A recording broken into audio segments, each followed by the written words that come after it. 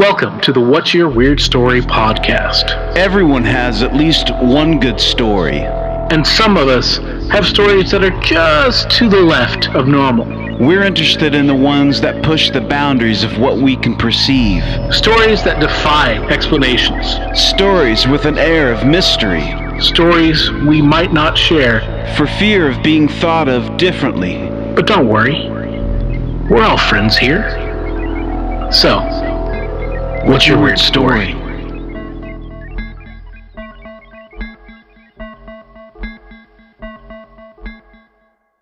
Hello, Weirdsville.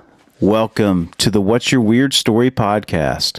I am your host, Barry Johnston, and with me, as always, my best friend, Adam Beebe. How are you, Adam?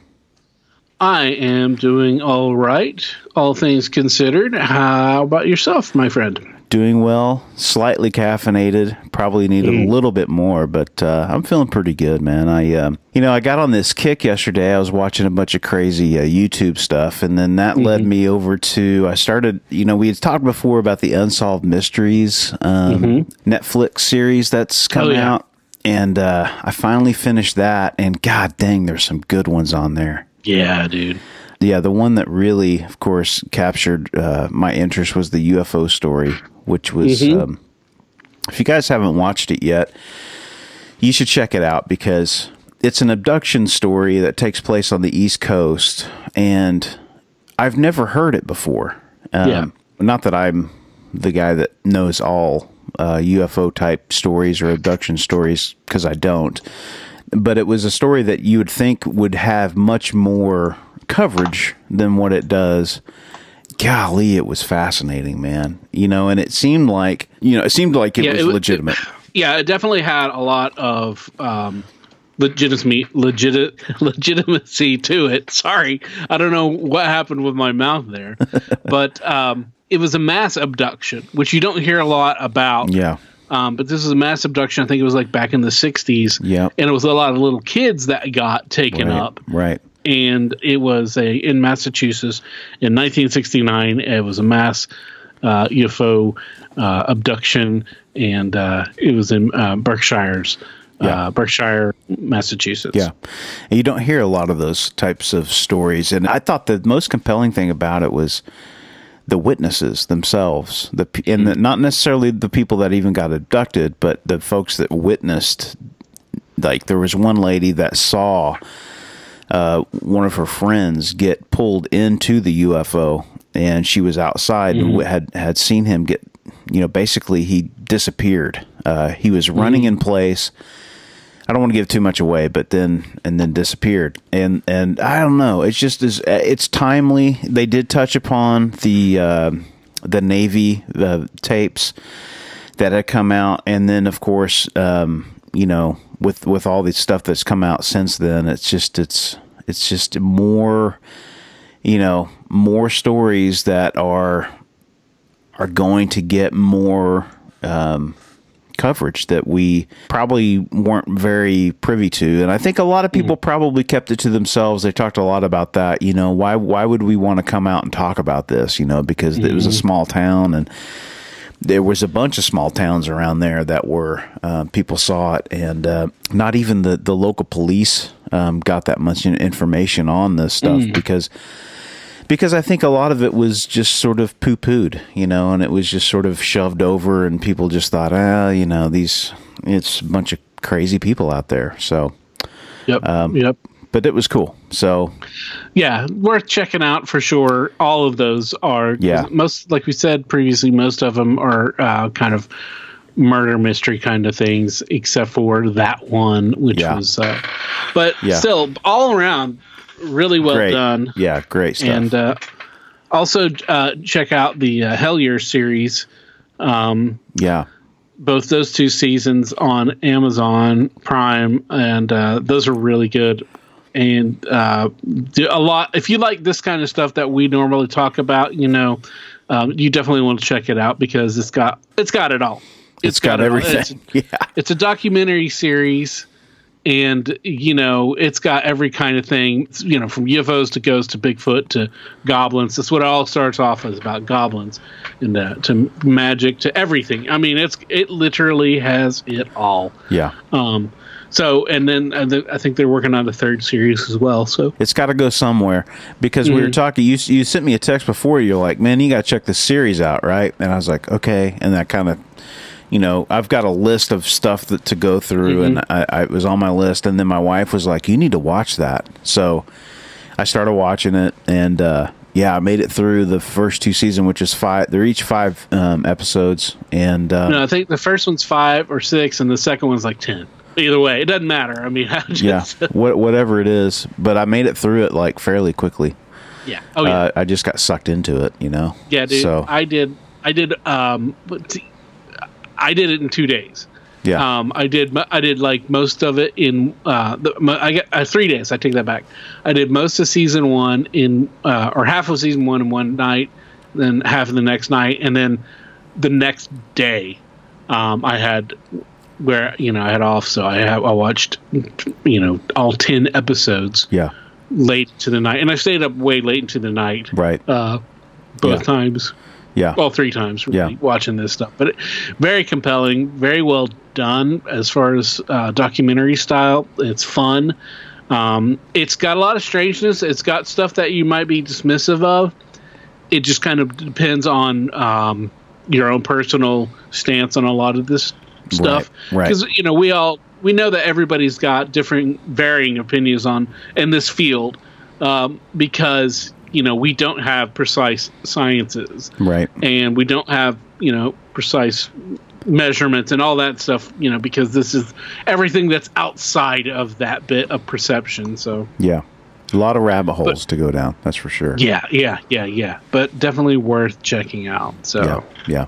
Well, speaking of fun, we have a fun guest. I mean, this is one of the most, I think, the funnest interview that we did, just because it's so outside of the norm of what we usually talk about, and it was incredibly educational. Yes, it was indeed. Our guest today is yet another member of our favorite freak show family, the Cutthroat Freak Show. Today we have Wendy, aka Queen Monkey, and she's got some really, it's almost a lecture, or I guess this is actually kind of more interview style than anything we've done, like you said. But she is a body piercer, body modifier, piercing artist, and then she's also a burlesque performer who incorporates the piercing into her own show. So really, we learned a lot. We did. Yeah, it's really fun. It's a really great time. And so let's get to Queen Monkey. Queen Monkey, what is your weird story? Hello. I have a plethora of weird stories, but the first one that always comes to mind as a piercer of 23 years in North Carolina, my favorite was the 93-year-old gentleman who came into the studio trying to get me to actually pierce his actual testicle, not the scrotum, not the sac, things that I've done many times in the past. The actual testy itself. Wanted me to take a 10-gauge needle and just pierce right through it so we'd have a barbell going straight through it. Oh, my. And I'm trying to explain to this gentleman that was most likely going to destroy the function. That was going to what? Yeah, it's going to make it kind of not work as properly as it should. It's going to be detrimental to manhood. He then tried to explain to me that it'll be fine because he's already had the head removed completely. Oh my gosh. So me being as big as I am, I was like, let me see. Well, you kind of have to at that point. We've already had this lengthy conversation about what he's asking for won't work, and I pretty much put the proposal out there, let me see, and then I'll go ahead and do this. We'll see what happens. That's when the backtracking begins. Interesting. Oh, my. Me also trying to explain to him that if I do this procedure on him he's requesting, I'm going to see it anyway. Yeah. So just let me see it.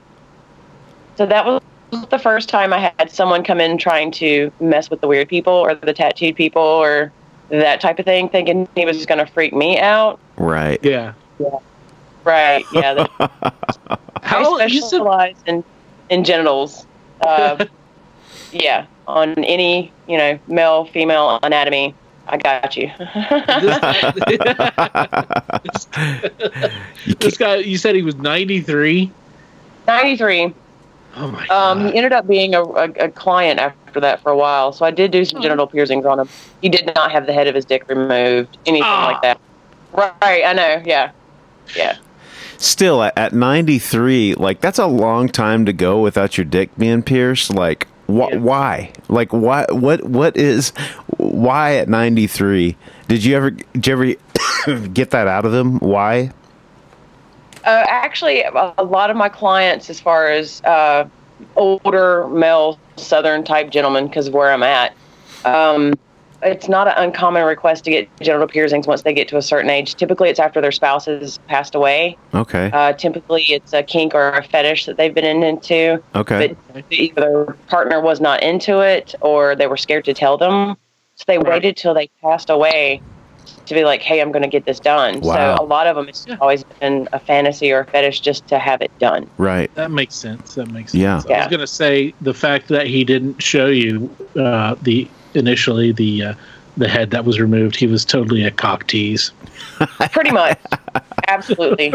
Absolutely. Yeah. He just wanted to see, I think he just wanted to push that envelope and see what would happen. Right. Kind of deal.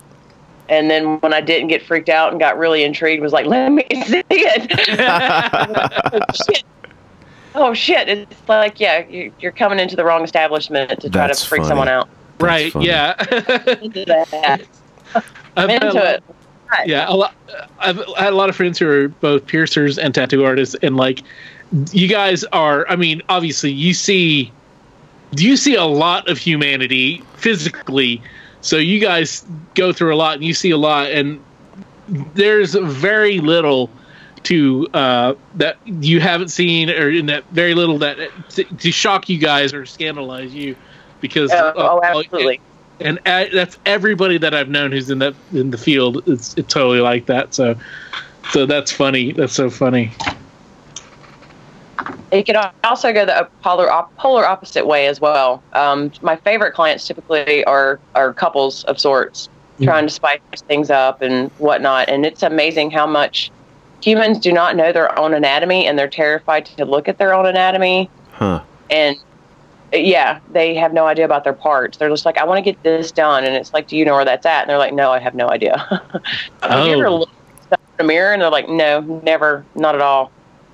So I've actually been able to somewhat help people be comfortable with their anatomy, and especially couples, and actually really explore each other and learn things about each other and expand their sexual relationships, which is what I mainly want to do. That's great. That's good. Yeah. That's needed. Absolutely. Yeah, I know a lot of the in the conservative areas there, like in the South and like where we grew up in Oklahoma, you're just not really taught a lot about your junk. Women will be told more because you've got to, you have to deal with your period and everything. But dudes are just like, it's hard or it's not, and that's about it. Yeah. Right. And if you touch it, you'll go blind. Yeah. Yeah. My sex talk with my dad was, do we need to have the talk? And I said no, and he said, okay then. That was it. Yeah. I mean, that's more than I got out of my dad. I mean, man. Yeah. That's one thing I'm really proud of with the up and coming generations, because sexuality is something that is getting more open, and people talk about it and they're not afraid to talk about it and that type of thing. So a lot of my clientele with genital piercings, because that's mainly what I do, is getting a little bit younger. It's in their mid-20s type of thing. It's not someone that's, older couples that are trying to spice up their life. It's actually people that are exploring themselves, and they actually know what they want and that type of thing. So it makes me really proud when I have these younger clients come in that know exactly what they want to do, and they want it to do an X amount of thing. But they'll ask me, they're like, is this for this, right? And it's like, absolutely. Right. But they actually are a little bit more informed than my generation was, for sure. Right. Yeah. Well, I'm sure because I mean they grew up with access to the internet. They grew up with all the information, and when you have that, you're more well armed. The more information you have, typically, the more armed you are when you if you access it, if you make use of it. That's so. Yeah, that would be. I never really thought about that, but that makes a lot of sense. Yeah, absolutely. Because most of us, with my generation, we stumbled along. We found a porno magazine or a Playboy or, right. I had an older brother, so, right. That's the way you discover things. It's exactly. like, oh, okay, all right. Where now it's just that's exactly away. Right. That's crazy. Yeah, I mean, it is. I mean, when you think back, it's like I remember my neighbors got a dish, and this dish was, I'm not kidding you, man, it was the size of a house. It was huge. But they could tune into, this was in the 80s, they could tune into the porn channels, and that's how we learned about stuff, man. I mean, we were young. We were 9, 8, 9, 10 years old. And we're like, what is going on here? We had nobody to explain stuff to you, so you're kind of in the dark, and then that leads to, unsafe practices as you get a little older. Right. Because you're trying to do what you see on film and not knowing that there's some things that you need to know before you dive in. And I mean, I think as far as that's concerned, I think it's great, man. So. Well, Barry, I can remember, and I think, Wendy, you'll find this story a little bit humorous too, but I can remember the exact day when we learned what erections were for, or woodies, as they were called. Right. And so I remember the day we learned about sex. And Jay Whipple, who was one of our mutual friends growing up, it was 4th grade, and we were on the playground, and Jay comes running up to us. He's like, guys, there's probably a group about, 6, 7 of us. He's like, guys, I know what a woody is for. And we're all like, what? What do you mean what it's for? It just happens. He's like, no. And he's like, a guy gets a woody, and he puts it in the girl's vagina. And we're like, whoa. Just mind blown. We're just like, we don't even know. Whoa. Yeah. And so then we're, and that's a huge revelation. So then the next day, Jay comes to us. He's like, I've got more to tell. This is hot information. You all need to know this. Not only do boys get woodies, but girls get something called a stumpy. And so for the longest, and I'm not lying about this, for the longest time, for a number of years, I thought that girls had to get, whenever girls got aroused, that somehow there was some kind of stumpy kind of where they would, I guess, I don't know what would happen, but that was supposed to be part of it. So that's great. That sounds like Jay. Yeah, right. I think his dad was probably, the one pulling it fast. That's hilarious. So have you ever had to pierce a stumpy is my next question.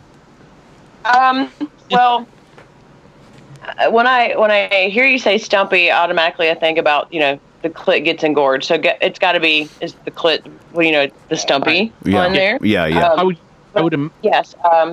Typically a vertical hood's going to work the best for the female. For example, as far as location, you've always heard the phrase "little man in a boat." We're piercing the boat, not the man. But the jewelry will have contact with the clitoris. So depending on the situation, if it's oral stimulation, then it's going to rub up against the clitoris. So for someone that's fresh to having it done and it's healed, of course, it's going to kind of feel like two people if you've got the right partner. But I will also say, if you have the right partner, it's not necessary.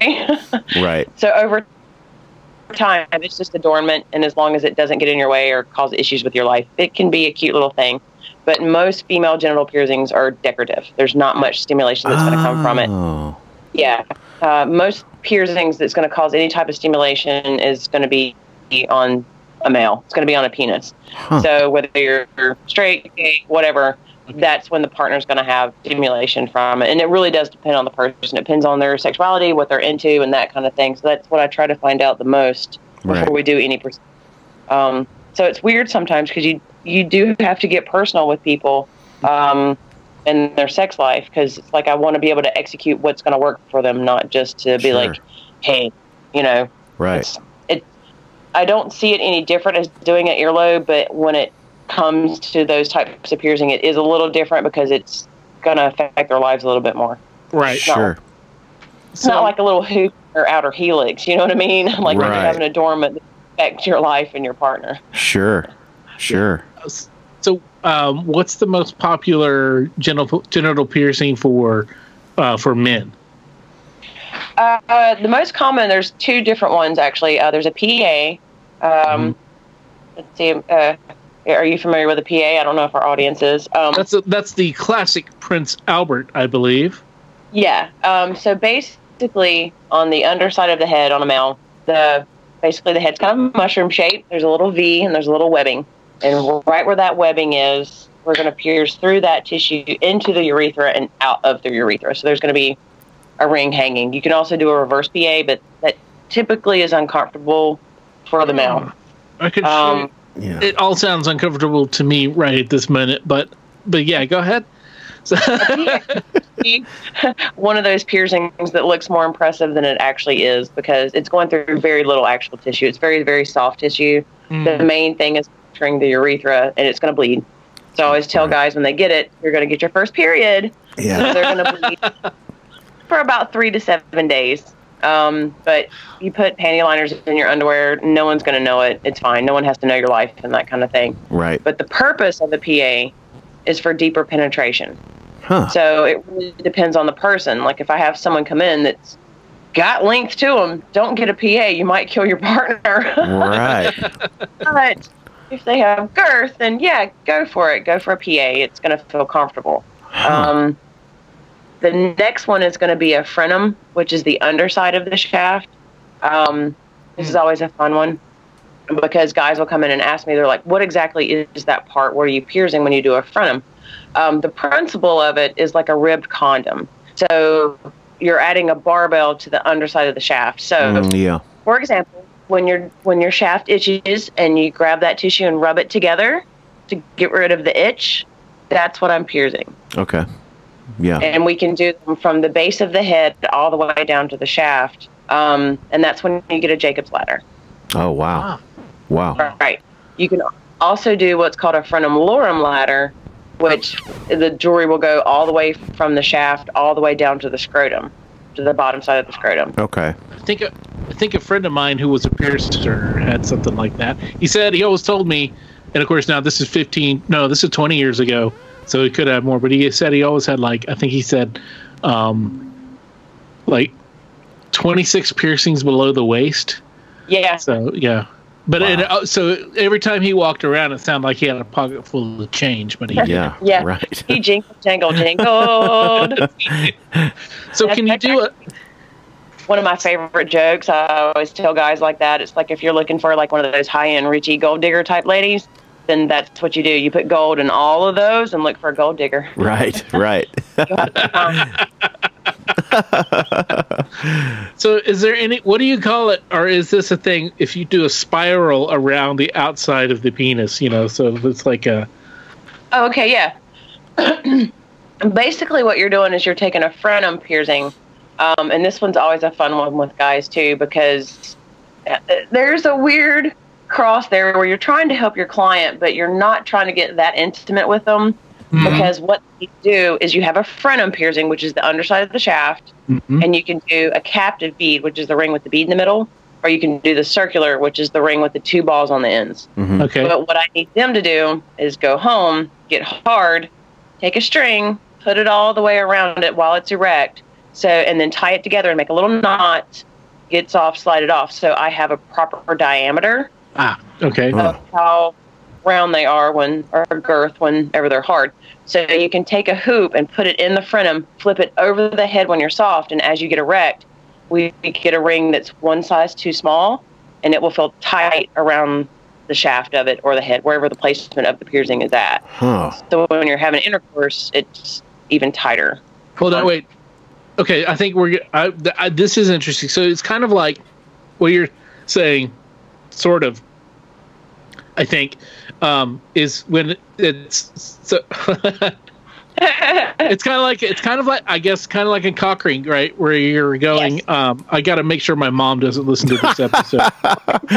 So sorry, Kathleen. Yeah. Sorry, Mom. So yeah.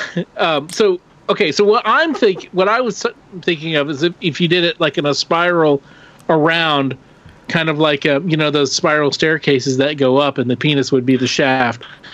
But what I think you're describing is that you pierce it with a hoop, and then when it's soft, you flip the hoop over, and then when it gets hard, then it's like that's like a cock ring. It goes around the penis. Yeah, correct. But if someone has multiples of them, there are custom jewelry makers out there specifying in this genre. So you send them your actual specifications as far as the distance from each piercing that you have, and they can make one piece of jewelry that will spiral completely around the shaft. Wow. Depending on how many piercings you have. So if you have, 6 or 8 frenums and measure the distance in between, there's a company that will make a piece of jewelry that will spiral into each one of those and do the same effect, but on the full shaft, not just in one specific spot. Wow. Okay. Wow. Man, that's pretty elaborate. That's getting pretty elaborate, man. I had no idea. I really want people to have really good sex. Yeah. Yeah, man. Yeah. Interesting. So, yeah. And I mean, it begs the question: is jerking off a possibility anymore? I mean, I guess, right? Oh yeah. Okay. Once something's healed, do either of you have like an ear piercing? Yeah, I used to. Yeah, I used to. Okay, so once that tissue was healed, you could pull on it, you could play with it, like anything would be fine. Right. So once the tissue gets nice and healed, the tissue gets tough enough, it gets to where it can acclimate that. It can definitely handle that, absolutely. Gotcha. And someone can get more enjoyment just from that piece of jewelry. Interesting. I think it would probably also pull the jewelry and get satisfaction.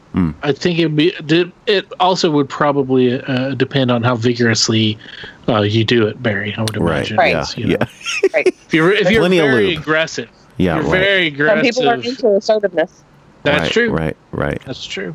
So you can also get there are aids. There's like the Fleshlight. Oh, right. Stuff like that. I've seen those. Yeah. You could use that. That would make it easier. Right. Yeah. Right. Interesting. So now we're gonna. Man, I'm learning. So here. Maybe now we'll get sponsored by Fleshlight. Right. So. Yeah. Yep. Wow.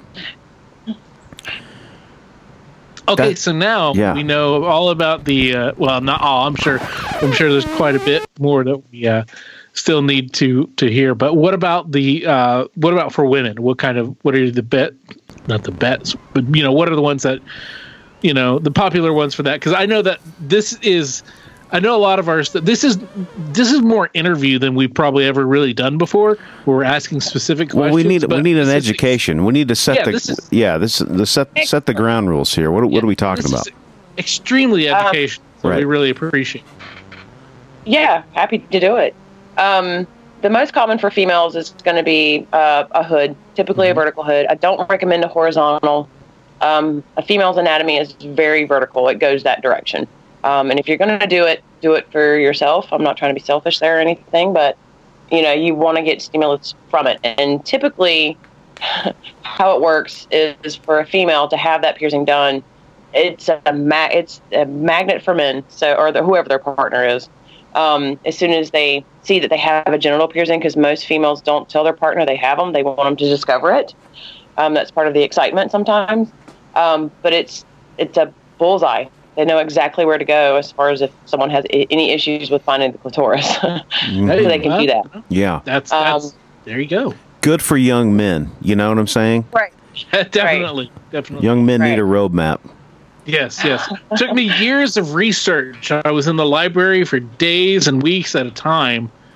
So yeah, that would have helped out. And every girl's different, so it's what I mean. It's like unless you know, again, going back to our conversation about just not having any knowledge of this kind of stuff when you're growing up, nobody tells you about it, you know what I mean? And girls' bodies are just so much more sophisticated than a man, you know what I mean? With a dude, you know what you got, you know? Right. You would actually be surprised how many females don't know what they have. I have discovered over the years how many women, you know, there's always girls that are like, oh, I don't masturbate. I wouldn't do that. Right. Girls that have been masturbating in the wrong spot. So, you know, they have no idea until I'm like, oh, we're going to pierce this spot. Especially if someone has a very full, thick hood. We're all different on how we're shaped. I have more women come in that are embarrassed about their bodies as far as like their genitals or especially nipple piercings. Before they take their bottoms or tops off, they go, okay, well, mine looks different. Okay, well, everyone's does. You're not alone. It's totally cool.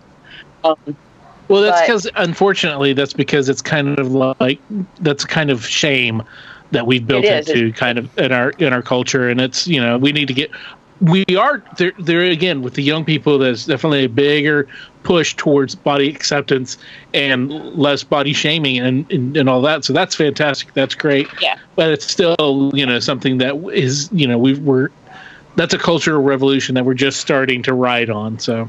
Right. But I have a lot of women come in that say have like a fuller, thicker hood, and they haven't gotten stimulation before because you actually have to move their hood out of the way to get to the clitoris. So by putting a piercing there, it's almost like they have become aware of a body part that they have had their whole lives. It's like, no, this is where it's at. This is what you can do with it. And you can do it all by yourself if you want to. Interesting. It's a great thing to do, you know? Right. And then there's the other end of it, because like I said, typically if I have a female come in wanting a genital piercing, but they don't know what they want, I always have them go for a hood because it's very thin tissue. It does not stay sore very long. It heals very quickly. It's very easy to take care of. So it's very low maintenance. Believe it or not, a hood is a very good starter piercing for any person, as long as they're of age, of course. But other than that, it goes to a further extreme kind of. A lot of women like to do the interlabias because when they're having intercourse, their partner can pull the rings apart and spread them open. So it can be a dominant thing. It can be a visual thing, all that stuff. Peering deeper into your partner, so to speak. Right. Yeah.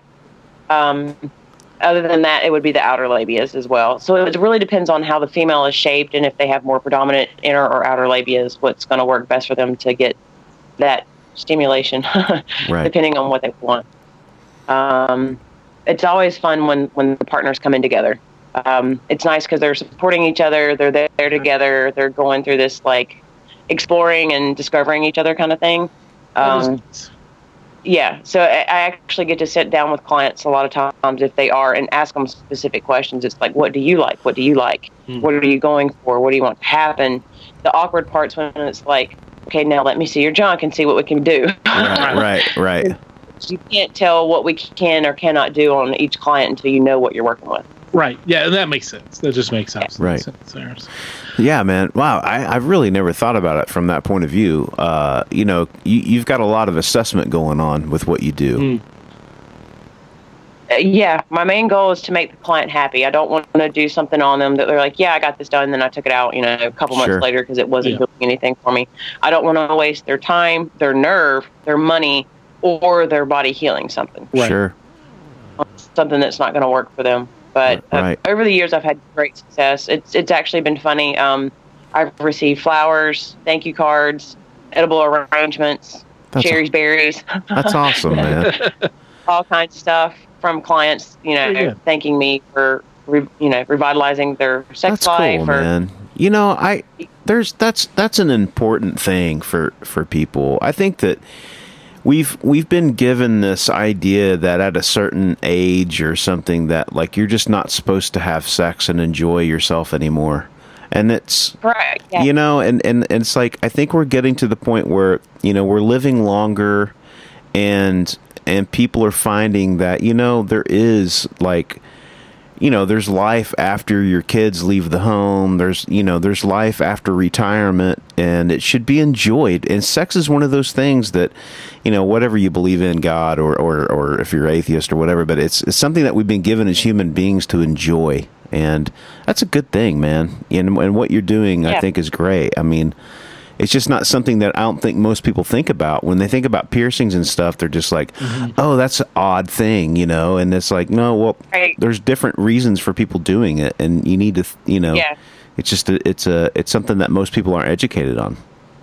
Right. And it's like, I have a lot of clients still come in, especially couples. They're like, this is the first time we've ever been in a tattoo studio. Oh my God. Right. We would never come here, blah, blah, blah, blah. And then they realize that it's not a scary place. It's not like the old, 50s, 60s tattoo parlor, biker kind of thing. It's actually, no, we're artists and we're all very professional in what we do. And there is a goal in what we're trying to do, which is either art or adorning, making you beautiful, or, enhancing your life in some way. My dad at the age of 70 got a tattoo.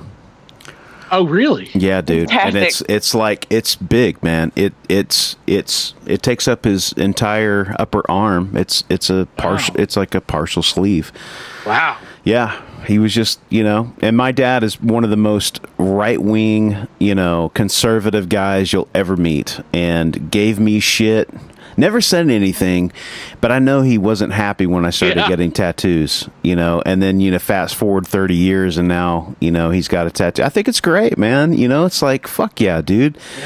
Yeah. He found something that he wanted to, express, and he did. And I think it's great, man. It's great how the acceptance has gotten better. And I hate to say it because a lot of the TV shows and stuff like that annoy us on a daily basis because people think they can come in and get a sleeve in 45 minutes. You know what I mean? Right. But it doesn't work that way. But it has helped our industry a lot as far as acceptance.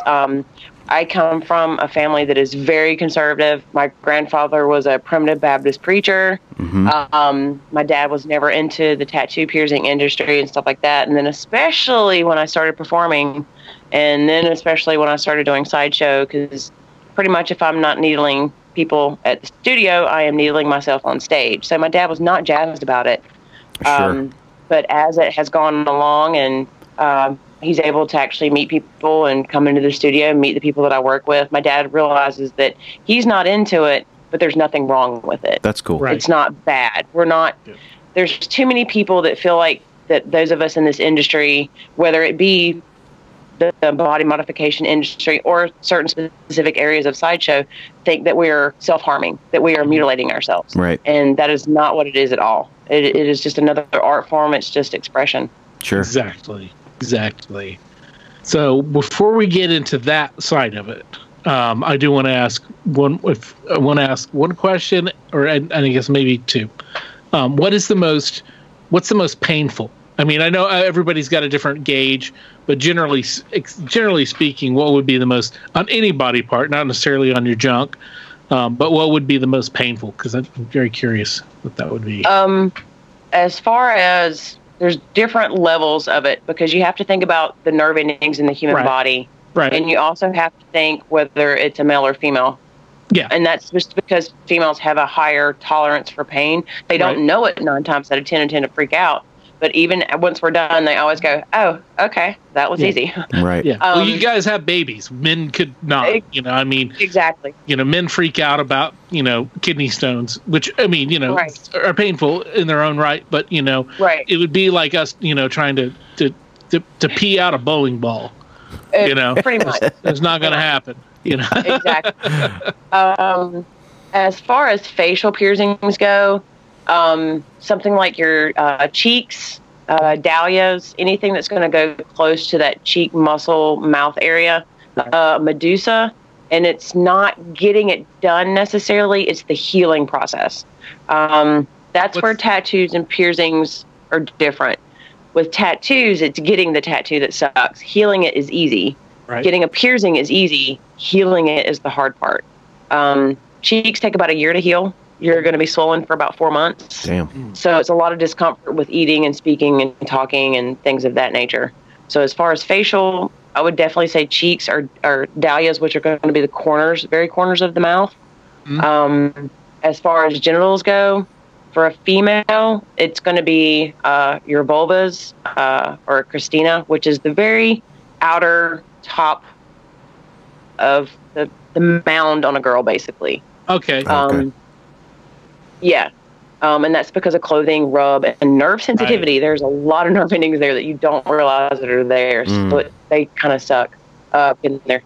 For a male, it's definitely going to be an apodrabia or an ampelang.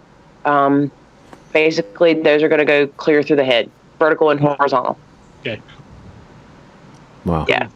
All right. So those are doozies. Those are ones that you're going to be sore. And I had a dude completely bite through. He put his wallet in his mouth when I did his apodrabia.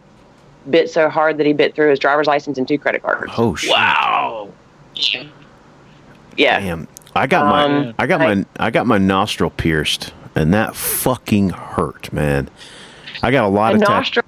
Oh fuck. Yeah, a nostril is an achy, sharp pain. It is a very awkward sensation. Yeah. Because of that weird achiness that comes along with it. I was crying like a baby, man. It was like that tear duct was just like, you know.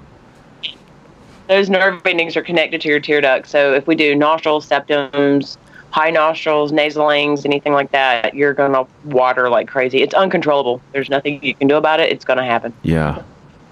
And that one took a long time to heal. Now that I think about it, it took a while. I probably didn't do the best maintenance, though. I mean, I was pretty young. And that's the thing. It's aftercare, and getting proper aftercare is very difficult right now because a lot of people rely on Google and YouTube way too much. And for example, with me, I don't let my clients take videos anymore when they're getting piercings done, because that's when the drama queens come out. That's when people overact because they're acting. They're doing a TikTok. They're doing, a Snapchat. They're doing some kind of thing to show off. Yeah. But the only things that tend to be out there as far as information right now is information that's from like the 90s, and people are trying to talk about an industry that they don't actually work in, and you make recommendations when, I had my nostril pierced, so you should take care of it this way. And it's improper aftercare. Sure. And with piercings, they take longer to heal. It's not like a tattoo. In 2 to 3 weeks, you're fine. A nostril can take 5 to 6 months to heal. A navel takes 9 months to heal. So you have to be consistent with this aftercare. Right. So it's actually going to heal proper. And most people don't have the patience. Yeah, sure. And I know a lot of the piercers now also don't want people to take images while they're doing it, because they don't want people to try and do it at home.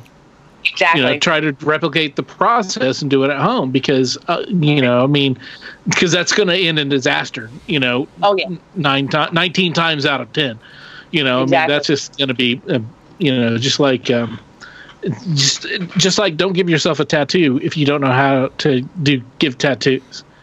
Exactly. That's just a bad idea. So, because what they're using typically is safety pins, sewing needles, whatever they can get their hands on. Or they can try to order stuff off of eBay or Amazon, and they're getting stuff that's from overseas. And there's a weird thing in the United States that drives me crazy. You can't manufacture low-grade metals or products in the United States, but you can import them. So a lot of the stuff these kids are getting from Hot Topic or online, they are coming from China, Korea, Taiwan. They're mass-produced, and they're low-grade metals. And a lot of people don't realize that you can get blood poisoning from a low-grade metal and die. Yeah. So these kids can actually just try to do a nostril piercing on themselves, use a low-grade metal, have a severe reaction, and not understand why, and then it just escalates from there until it's at the point of, oh, shit. Yeah. And that's not... That's good. That's good information right there. That is good. Yeah, absolutely. It's a lot of good information, and we appreciate you sharing all that with us. Yeah. Thank you for letting me share. And where is it again? Where's your shop located? What's the name of it, so that people can go and especially once we get past all of this restrictions from COVID and we get past that, we can come and get. I work for Golden Spiral Studios in Greensboro, North Carolina. We're downtown Greensboro area in the Arts District, Arts and Entertainment area.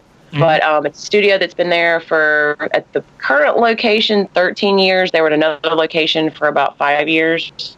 But yeah, I'm very happy to be with the crew that I'm with right now, because they're all people that have been in the industry a long time. Awesome. Everyone is very specific to their talent, very open with that. So if we have clients come in wanting to get a specific type of piece done or, piercing done, and we can't accommodate it, we're honest. We'll be like, you don't want to talk to me, you want to talk to this person. That's cool.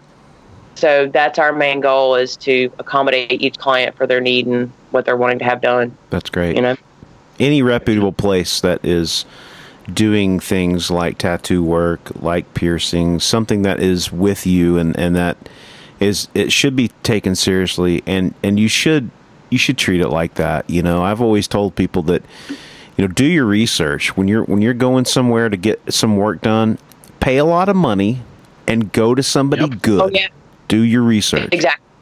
It's going to be there forever. Yeah. I work with some phenomenal artists. I hope it's okay if I drop some names, because I'm go ahead. That I work with. I work for Sean Carey. He's the owner of the studio. One of the most amazing traditional Japanese artists out there. I also have Zach Crispo with us. He does very realistic type pieces, and it's amazing how quickly he can get done. There's Luke Blegan as well, who does hyper realism and things of that nature. We've got some great up and comings that also have started with us, Marcus Lee and Sierra Jacobs, doing pointillism, like that really tedious pointillism dot work and hash mark type stuff that makes these beautiful illustrations, and it's all floral type stuff. So we have a great diverse group of people with us. I think there's 9 of us at the studio right now. That's a big studio. That's awesome. Okay. Yeah. That's great. They've been in it for a while and working circuits of conventions and stuff like that. Everyone's kind of on a weird hold right now. Right. We can't work conventions right now as well, which is kind of sucks.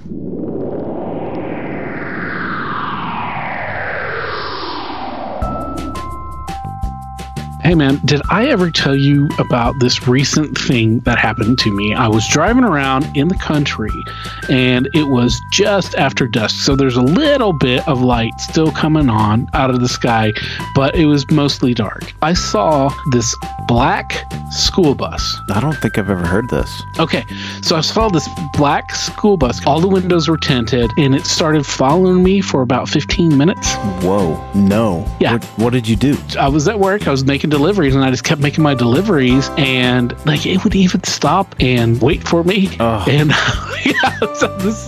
but it was never close enough to where I could see it or anything, but it was following me, man. Wow. Dang. That's just an example of another really weird story that happened to me and that could have happened to you. You don't have to have a UFO encounter. You don't have to have seen the ghost of your grandmother. You don't have to know what Bigfoot smells like to have had a weird story.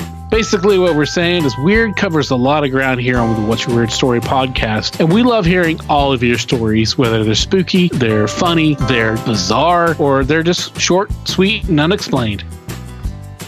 Kind of like our podcast. Now that you've fully informed us about piercing other people, you can tell us about piercing yourself in public. It's been a wonderful crossover. I've been doing burlesque for years. I was with Glitter Bomb Burlesque. It was me and my bestest, Wee D. Williams. We were known for doing duets, androgynous type stuff.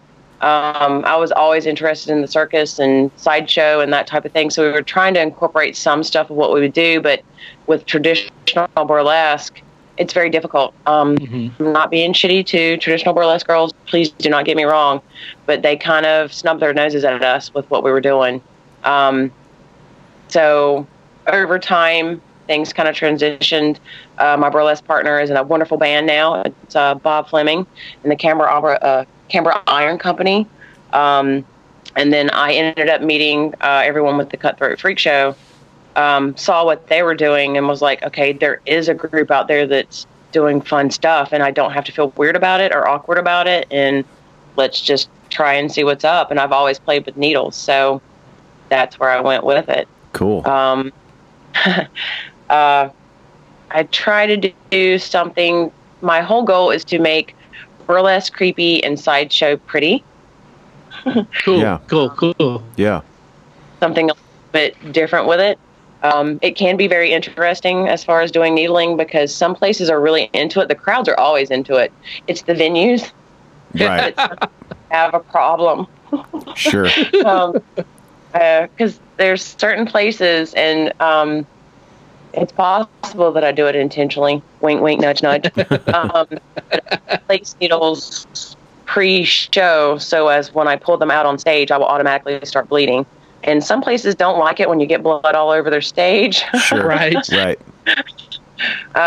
So there's a little bit of precaution there, especially now with all that has happened. That makes me a little bit nervous with future performances, having to go that extra mile, barriers and such, because I don't want to get people freaked out about blood or contamination or anything like that.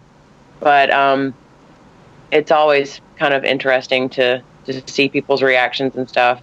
We've done a few of the online shows, but it's very different not having the crowd there to get all gassy and freaked out. Right. Yeah, that's got to be different. That's like doing stand-up comedy with no crowd. Mm-hmm. Yeah, you know? or playing in a band, and right. I mean, I guess if you're playing in a band, it's definitely different, but it's less because that'd seem more like a practice rather than a performance, I suppose. But right, but yeah, you definitely you're definitely going for that feedback of the right. I mean, so it makes a lot of sense. 110%. I also go for the weirder place, the more shock value type thing. So I'm always trying to, even on stage, like, okay, I'm going to pierce here instead or there instead. And I've had moments of regret of, oh my God, that hurt like fuck. I will never do it again. Yeah. Some places are worth it. Is it harder to pierce yourself? Does it hurt more? I mean, is that a thing or not? And it's actually funny because when I deal with my clients, typically, I don't mean to sound like a weirdo here, but for me, no. This place is absolutely perfect to sound like a weirdo, so don't worry about that. Yeah. Yeah. It's kind of weird because there's certain areas that I got to try for years for the first time, maybe on stage, and you get a very hard adrenaline rush and very excited about it. So it's like, oh, I want to do that again. Right. Right. Sure. Right. Makes sense. Yeah. There's only been one that I will still do. I have no problem with that. But that dinero, that cheddar's got to be right for it, which is piercing my mouth shut. Pierce your mouth shut. Oh wow! Piercing my mouth shut. So one through the top lip, one through the bottom lip. Is that what you do? Basically, if you take the divot right under your nose, pull that forward and grab your bottom lip and pull them forward and pierce them together. Wow! Oh man! Yeah. I've seen performances where people have like sewn that shut. Yeah. And of course, there's also, I can't remember, she was a performance artist, she was a burlesque and dancer, I think she did adult films back in like the 70s or 80s. Annie Sprinkles, right?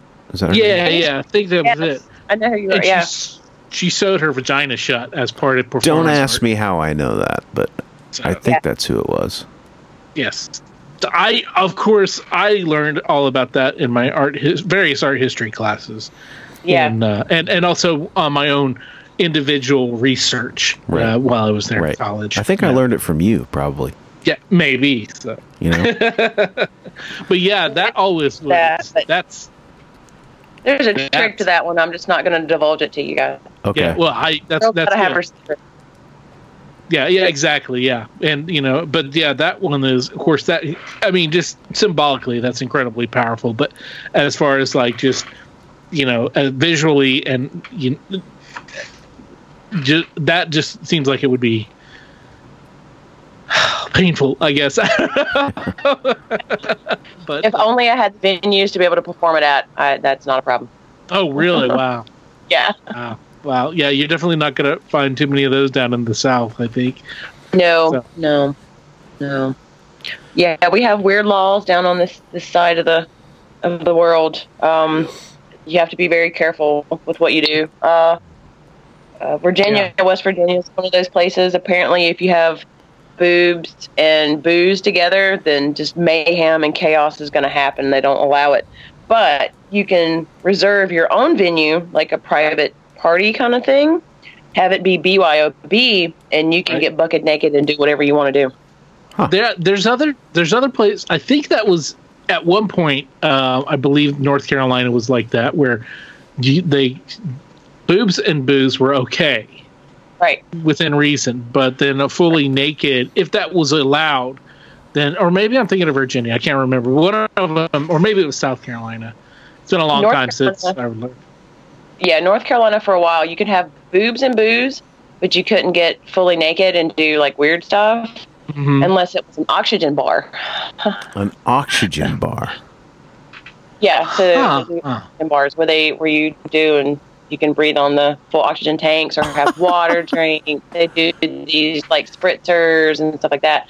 So as long as there's no alcohol involved, you can get just fucking crazy with Cheese Whiz here. Wow. No, that's odd. That is weird, man. It's pretty weird. Virginia, you can't show your butt cleft. That's a big deal. Huh. My former burlesque partner. How do plumbers exist there? Exactly. Never thought about it that way. Oh, we could have used that. I'm not gonna lie. I've probably done that in Virginia and transgressed without even my knowledge. Not even known, man. Yeah. I think had to sign a contract saying I would not show my butt cleft. The ALE made me sign a contract in Virginia that I would not show my butt cleft. That is so strange. I think I don't know if it's North Carolina or if it's Oklahoma or maybe it's both. I can't remember, but one of them was at the topless bars that the dancers had to like basically paint over their nipples with clear acrylic. Yep. It's not a thing anymore. Public nudity is actually legalized now. You can be out on the street and have your shirt off, and it's not a big deal. Yep. So we legalized that, and we legalized weed here the last couple of years. So wow. Yeah. Yep. That's amazing. Maybe I should move back. just another couple of reasons. North Carolina. That's funny. Crazy. Are you familiar with the Genitorturers? I ask everybody that is involved in the sideshow world. Do you ever heard of the Genitorturers? They were a band that was around. It was a band, but they would also do, these really elaborate, like sideshow type things while they're playing music. And, gosh, they toured around. I know they toured around the South a lot in the 90s because I lived in Florida at that time, and they were a pretty big deal. But they did that. And then there was another band. I've actually talked to Tron about the Impotent Sea Snakes. They owned a venue in Atlanta called the Masquerade, which is a pretty big place where bands would come through. But they were banned in like every state. Like they couldn't perform anywhere because of what you were talking about, the regulations and stuff. They would show up and there's like 12 people on stage. Piercing each other and shooting flames and all kinds of stuff. So I wish I had come across those cats. Yeah. That was I'm gonna say Genitorturers were around in the I think definitely the early 90s, probably the 80s also. And they were late 80s, early 90s for sure, because I remember when I was working in record stores in the early mid 90s. Yeah, that I remember seeing their CDs and stuff. So she was real pretty. She was a female fronted band. I never listened to their music. I would assume it was metal or something. I think it was more like kind of like industrial, like skinny puppy, stuff like that. Because that went along with a lot of sense. Because it was they were like they were piercing. They were kind of some BDSM kind of stuff, just that, I mean, you can kind of get that with the name of the band, but But yeah, they were a spectacle, and they were pretty big. But you could a lot of places you just would not see them play because of what they did. Well, that and like the Jim Rose circus, that was big when we were growing up too. So, and of course, the circus sideshows go back, hundreds and hundreds of years. So that's very cool. All right, well. So, have you got any any crazy stories that happened while, besides the learning of where not to pierce yourself? Have you had any kind of crazy stories from your performance side of your life? Absolutely. I was doing a show in Charlotte at the Skylark. I'd been playing with using curved needles versus straight needles, and I'm sure you've seen a lot of the burlesque girls use the big capes that have the sticks, so they have these big wings and things. So I have this act where I have the big sticks with the wings, but the point is for me to needle the wings to my arms. So they're already attached to me. My arms are the sticks. Wow. And I'm using these curved needles instead of straight needles. And I was so proud. They were so pretty and sparkly and matched my costume so well. I'm on stage. I pull my arm out, my left arm out, to hook it to the upper part of my arm, which is where near my bicep is at. So I get 2 hooks in, no problem. Do the other side to get 2 hooks in so it looks nice and even. Go to prep the fabric to put the 3rd hook in, and I pierce it completely through the underside, like through the muscle. Under that muscle. What do you do? And I immediately realized that that's not correct and that's not good, and but I still have to finish the act. So I finished the act and put the other 6 needles in and do all the needles and finish the act. And as I'm walking off stage, I'm like, I am totally bleeding all over the floor. And I'm just dripping my way back to the dressing room to take them out. And as soon as I take the needle out, that's when it's just like, oh, shit, all right, and here we go. So it's just bleeding. That's when I feel bad that I'm bleeding all over a venue, but thankfully it's a venue I've performed at before, and no folks, they're more worried about me than the floor or anything like that, which is good. But yeah, I no longer use curved needles for that particular act. Because apparently I get too excited and just went right through that muscle. Wow. Man, that's just yeah. How so for the next icing it, and massaging the tissue, because if you puncture through a muscle, you can actually cause atrophy, so the muscle won't work proper. Sure. And that's my bicep. Oh wow, that would have been awful. Right. And I'm a piercer, and I need my arms to work and my hands to work and all that good stuff. So yeah. We just revised that. How much time do you need to recover between shows? That's a good question. Sometimes more time than I give myself.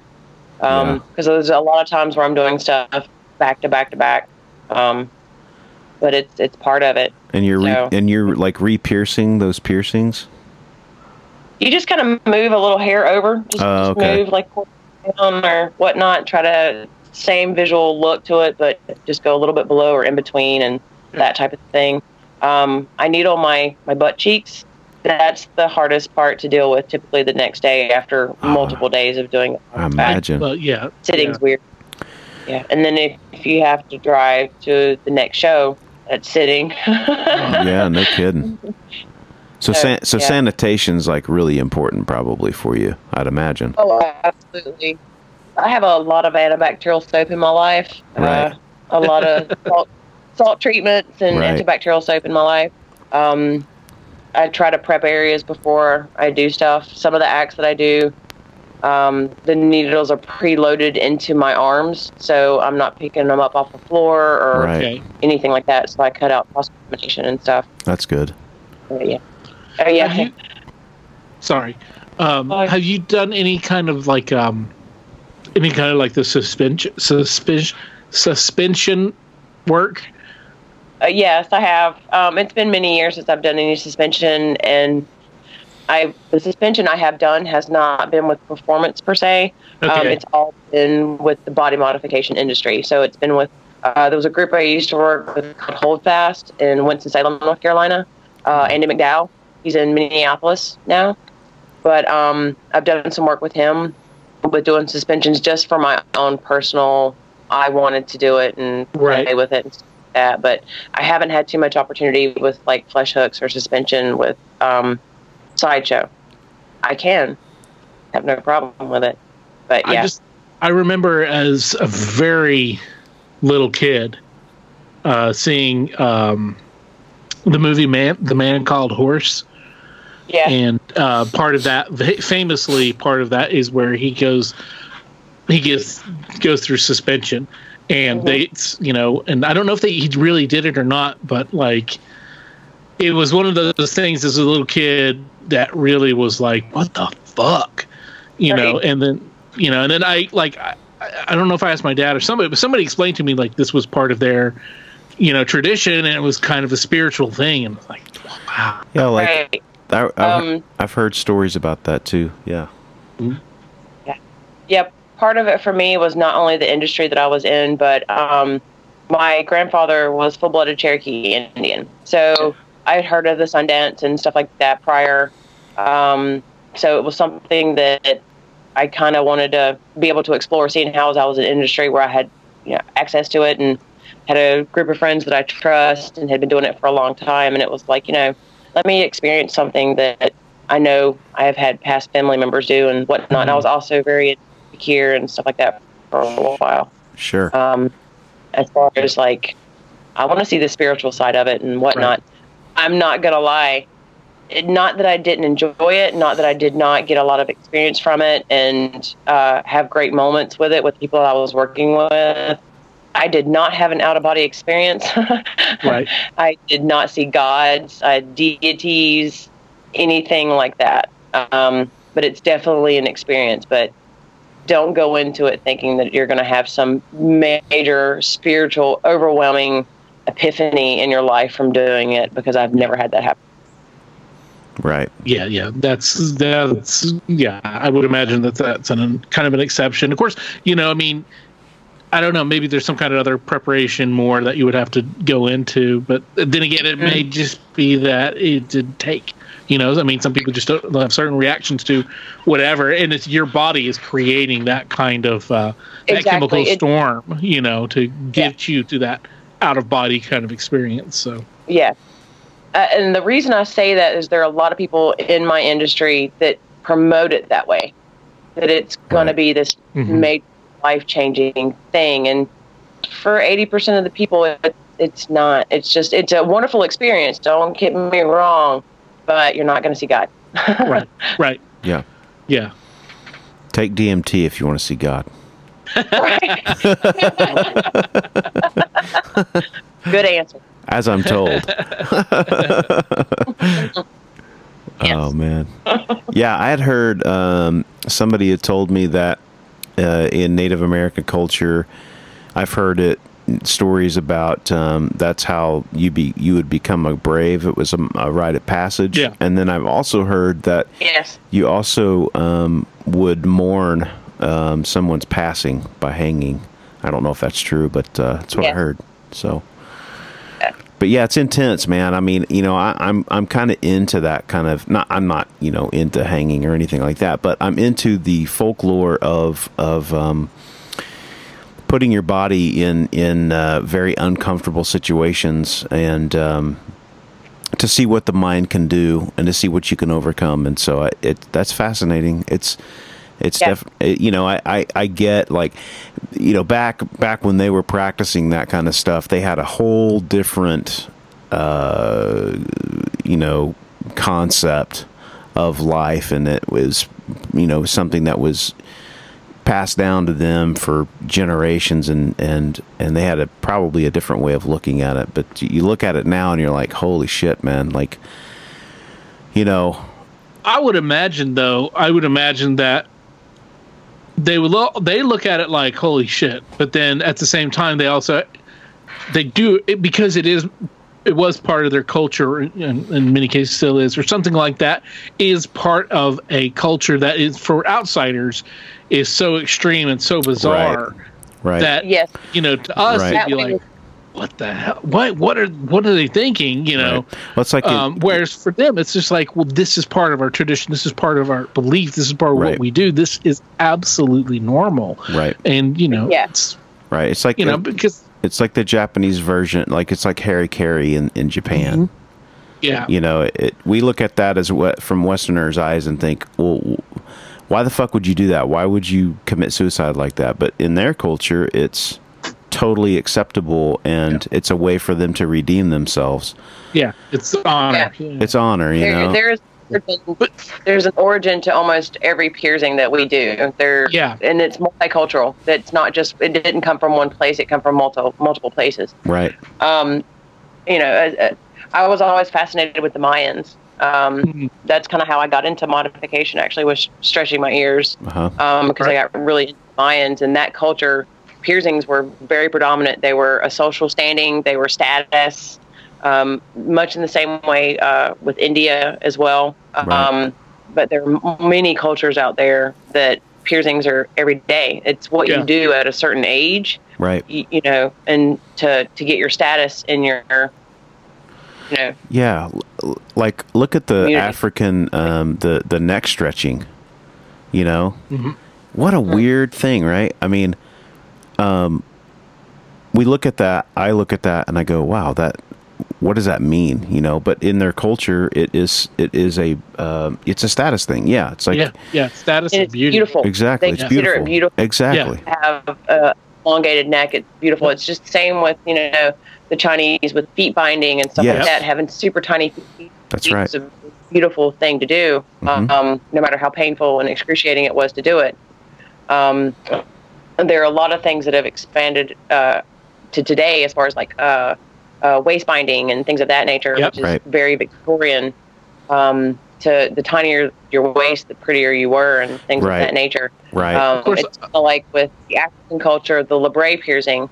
Here we do a small little little piercing underneath your lip, but in Africa, you're going to stretch it. You want a plate in it. You want at least a 3 to 4 inch plate to be beautiful. There. Yeah. Right. Of course, a lot of the traditional piercings, those older ones with like the feet bindings and the ones that are towards women, a lot of that is also kind of about control and about kind of like ownership and like kind of stuff like that, where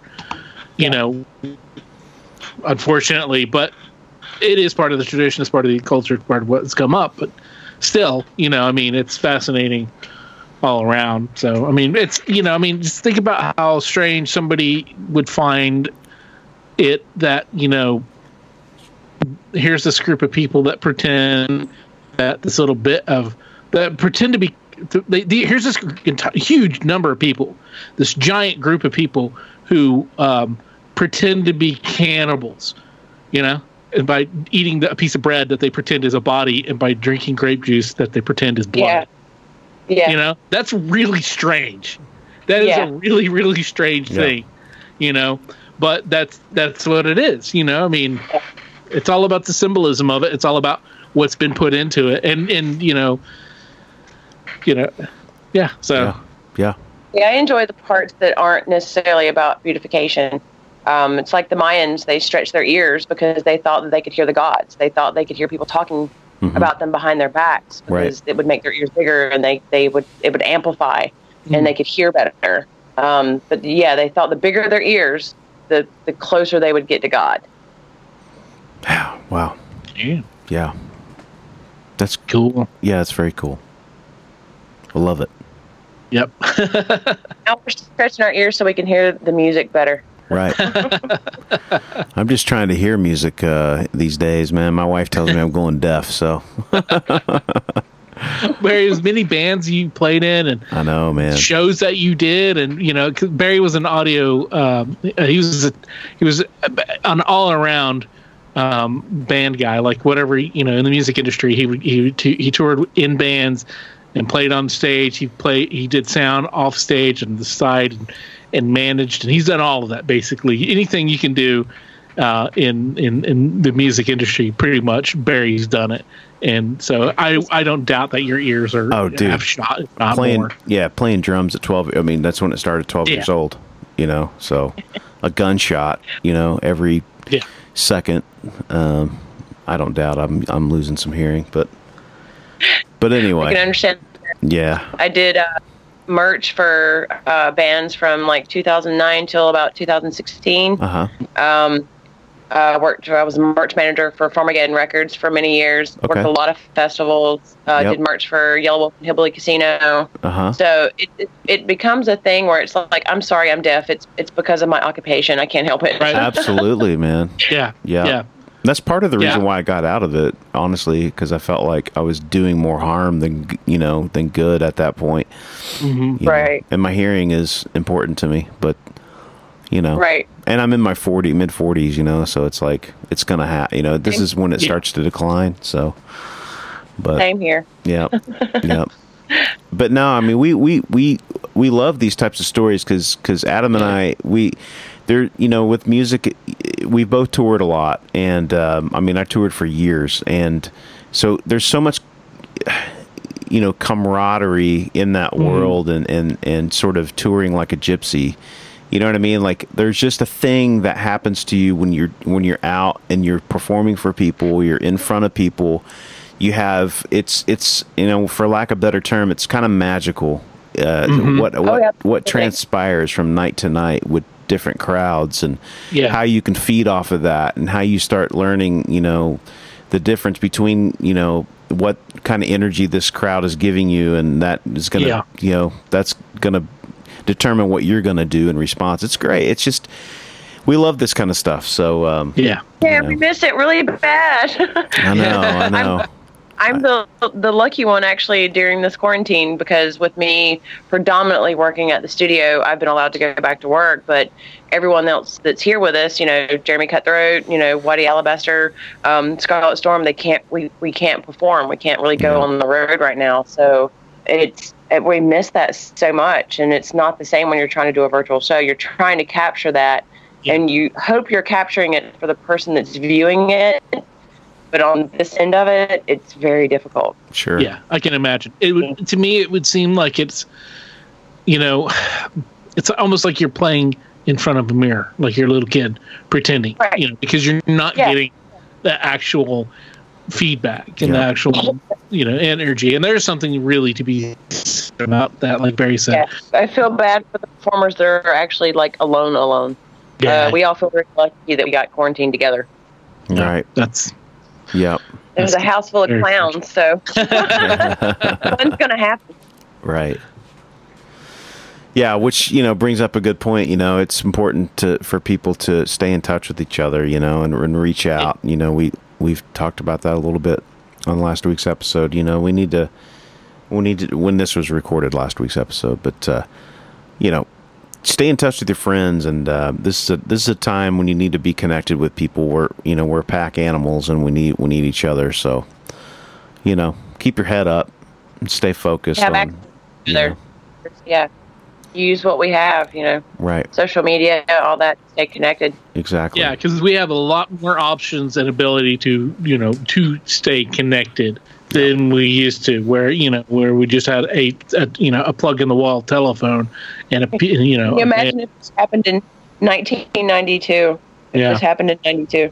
Yeah. Well, but here's the thing.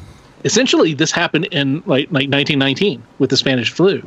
Oh yeah. And they've gone back and found like people's diaries and stuff, and it's basically the same thing that everybody's complaining about. They've read all their books, they're totally bored of everything that they've done, and they're tired of being around the people that they're around. But hey, they're alive, and that was a lot worse, a lot scarier, because we didn't have the technology and knowledge that we do now.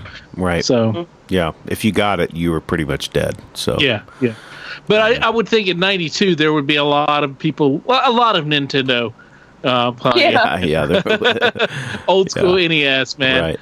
Speed racing through Zelda and Mario Kart. That's right. Or Mario, not even Mario Kart, dude. Right. You have that you build up that callus on your thumb from the old square rectangular controller, Right. So Oh wow. Good stuff. Yeah. Well, Wendy, that was do you have, first of all, before we close out, do you have anything else for us? Because what you've given us has been fantastic. It's great. Nothing that I can think of off the top of my head. No worries.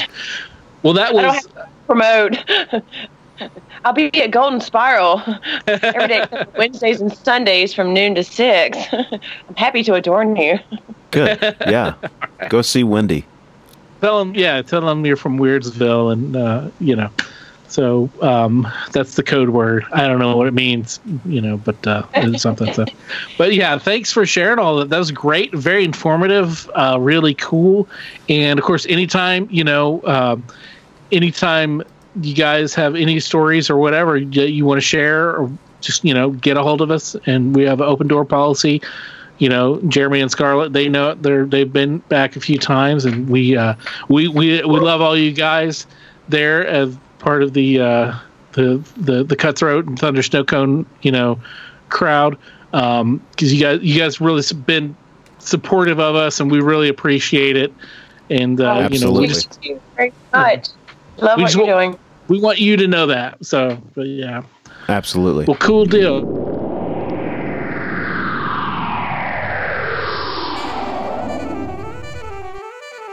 Hey everybody, you're listening to the What's Your Weird Story podcast. You probably knew that already because you're listening or downloaded to the episode off of your iTunes or your Spotify or whatever place you get your podcast from. We want to thank you for listening. We also want to remind you to like us, follow us, subscribe to us, make sure that you get your new podcast episode every week. We'd also like to ask you to rate and review so that we can grow our audience, we can have more friends, we can have more stories. So thanks for listening to What's Your Weird Story.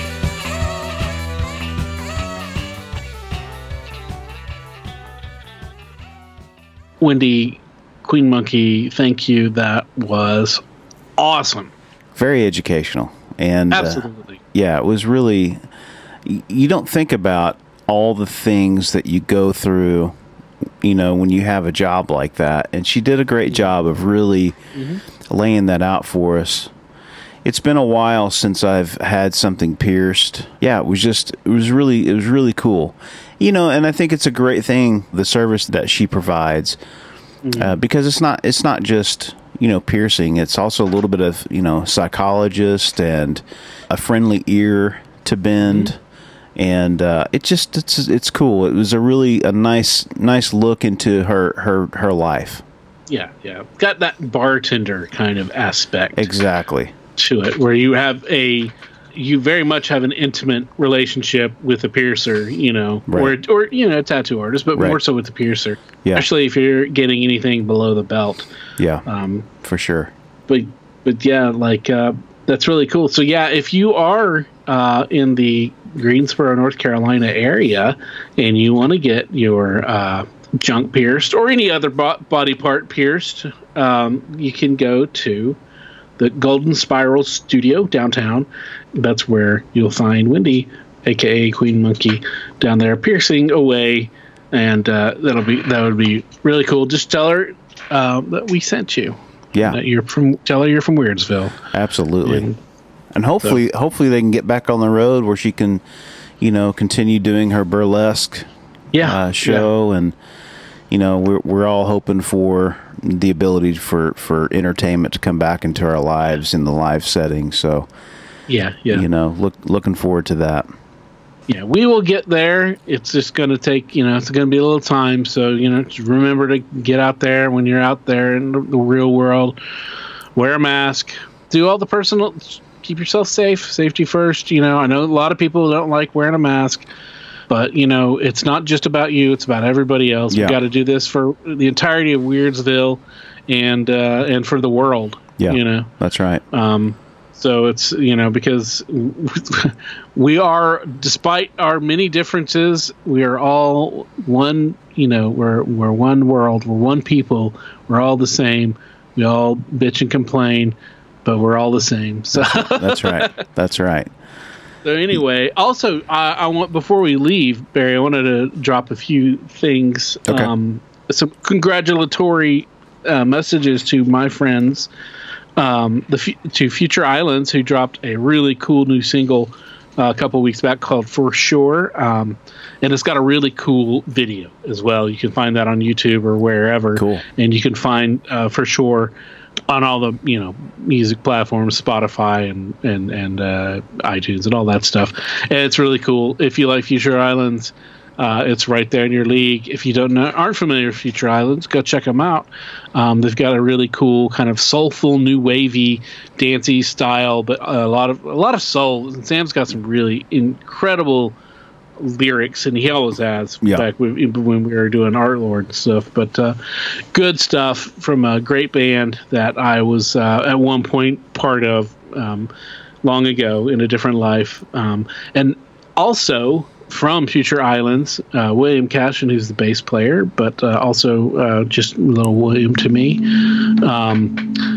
He has released his first solo album, and it's an instrumental album. It's called Postcard Music, and you can get that you can get the physical media copies, or you can find it on digitally on all your platforms and everything.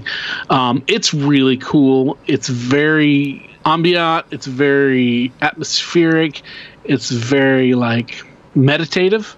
So if you're into stuff like that, it's definitely a good soundtrack to pick up and listen to, because it's super chill. Cool. And good to have in the background while you're meditating or maybe working on art or something of that nature. But really fantastic. And I just want to congratulate my boys on all their work for getting that out, because it's a difficult time now to release new music and new things, because musicians can't tour. Obviously, we just like our friends the Freaks can't tour, and that's their livelihoods. So it's difficult. So if you can help them out as well by buying digital copies or real world copies of their music, that's cool. And hey, you know what? Speaking of which, Barry, we have a Patreon live now. Yeah, that's awesome. Yeah, if you guys enjoy the show and you feel it in your heart that you'd like to contribute something financially, it doesn't have to be very much, but we put a lot of work into this, and it's just nice to get a little bit of something to help sort of propel the wheel down the road. And we've got extra content that we're giving to our Patreon members. Yeah. There's different platforms. There's a $2 platform. That's thank you. We appreciate your support. There's a $5 platform, and that's the Sticker Club. You get our thanks and eternal gratitude, plus you get some cool stickers sent to you in the mail. And then there's also I believe it's a $12 platform. And the $12 platform is you get the stickers, our eternal gratitude. You get the bonus audio content. And you'll get your name shouted out as a patron and elder of Weirdsville at the end of every show. Very cool. So I guess it's Patreon / What's Your Weird Story without the apostrophe and the question mark, because they wouldn't let us have that. But yeah, check it out if you feel generous and you feel like you want to support financially the show. That's awesome. We also if you want to support the show by sharing it with your friends, please do share it with your enemies. If you would, we'd love it if you would go and rate us. Give us top ratings on wherever you listen to your episodes. Give us top ratings and leave us a review. I know iTunes especially, reviews are very helpful there, and ratings as well. But reviews are really helpful because those pop up and help people see us and Weirdsville to grow by leaps and bounds. So if you're on iTunes or you got an account and you got a little bit of time, just go there and say, "Great show. We love these guys," whatever. And we would appreciate that, and we'll read. Of course, we'll read your review there on an episode, a future episode, like we've done in the past. It's been a while since we've got a review, but that's okay. So yeah, there's lots of things going on. Yeah, I guess. Absolutely, and regardless, this will continue to be free, no of charge. So we appreciate anybody listening, and again, we couldn't do it without you guys, and we couldn't do it without your stories. The ultimate support is being on the show and sharing your stories. So lots of cool stuff coming up next week. we have Mandy, who is calling in from Chapel Hill, North Carolina, and has a haunted bar and restaurant, and that is spooky. Dude. It is a wild one. It's a wild ride. Yeah, it's awesome. So check that out. In the meantime, go down to Greensboro, get your junk pierced, send us a picture, maybe. Or not, whatever. I guess I backtracked that a little bit. I mean, I'm open for it if you want to. That's totally cool. I got no problems with it. I'm not asking for it particularly well. But anyway, hey, until whatever, I got to get us out of here. Hey, everybody, have a great week. Be safe. Be weird. As always, if you have a weird story, we want to hear it. If you have a lot of them, we want to hear them all. We can't do this podcast without your invaluable contributions. Whether it's sharing your stories, listening, rating, and spreading the word about the podcast. Thanks for listening. Until next time, be safe. Be weird.